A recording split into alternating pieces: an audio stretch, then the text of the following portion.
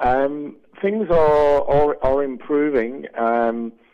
Food Bank is working very hard with food companies and retailers to really reduce the amount of food waste that goes into landfill sites. Obviously, the volumes involved, when we talk about 30% of the total amount of food produced, they're massive. So there's a lot of work to do. There's a lot of expansion of the work that we're doing in order to reduce it. But certainly there's a lot of desire from food companies and ourselves to reduce this statistic. Neil, if you could just walk us through exactly what it is that you guys do at Food Bank and how many people actually benefit from the work that you do. Absolutely.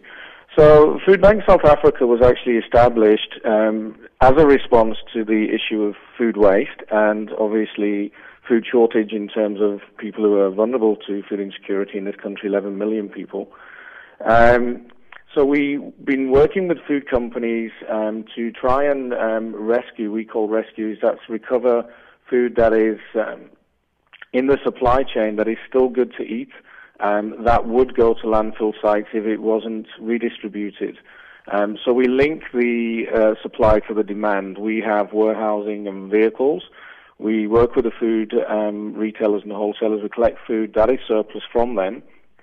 And then we bring that to our warehouses, we sort it, we pack it, and then we distribute it to charities that are working specifically with food insecure people. Night shelters, schools, soup kitchens, orphanages, child hate households, things like that. In terms of the amount of food, last year we distributed 4.4 million kilograms of food, to give you a good sense of the scale that we have now. But that needs to be much, much more. And that was distributed to 600 beneficiary organizations who then distribute it to the beneficiaries. And how is your operation funded? Obviously you can get the food from these retail outlets and the like, but in order to get the food to those in need, how do you keep that going? Well, funding is always a challenge. We get some help from government departments. We get some help from food companies. We get help from private individuals as well.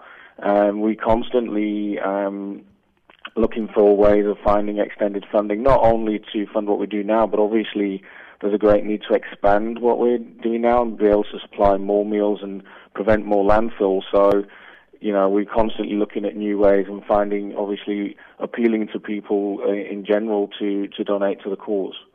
And if people would like to come on board, where can they go? What do they need to do? If they go to our website, www.foodbank.org.za, especially today, they can register for our 12-hour fast. And just by donating 40 Rand through that, they can provide a meal for one person for an entire month. That's an initiative geared around today, but it can be donated today, and you can choose to fast on a different day. So we're all fasting today from 7 till 7. And going through to the website, there's various different ways on the left-hand side of our homepage that show you different ways you can donate to Food Bank. One of the great initiatives that a family can do is just look at reducing waste in their own home, and then just looking at the cost savings by, just utilizing food better in the home and then donating that to Food Bank so we can go out and rescue more food from retailers and wholesalers, and that way you're doubling the effect of your rent.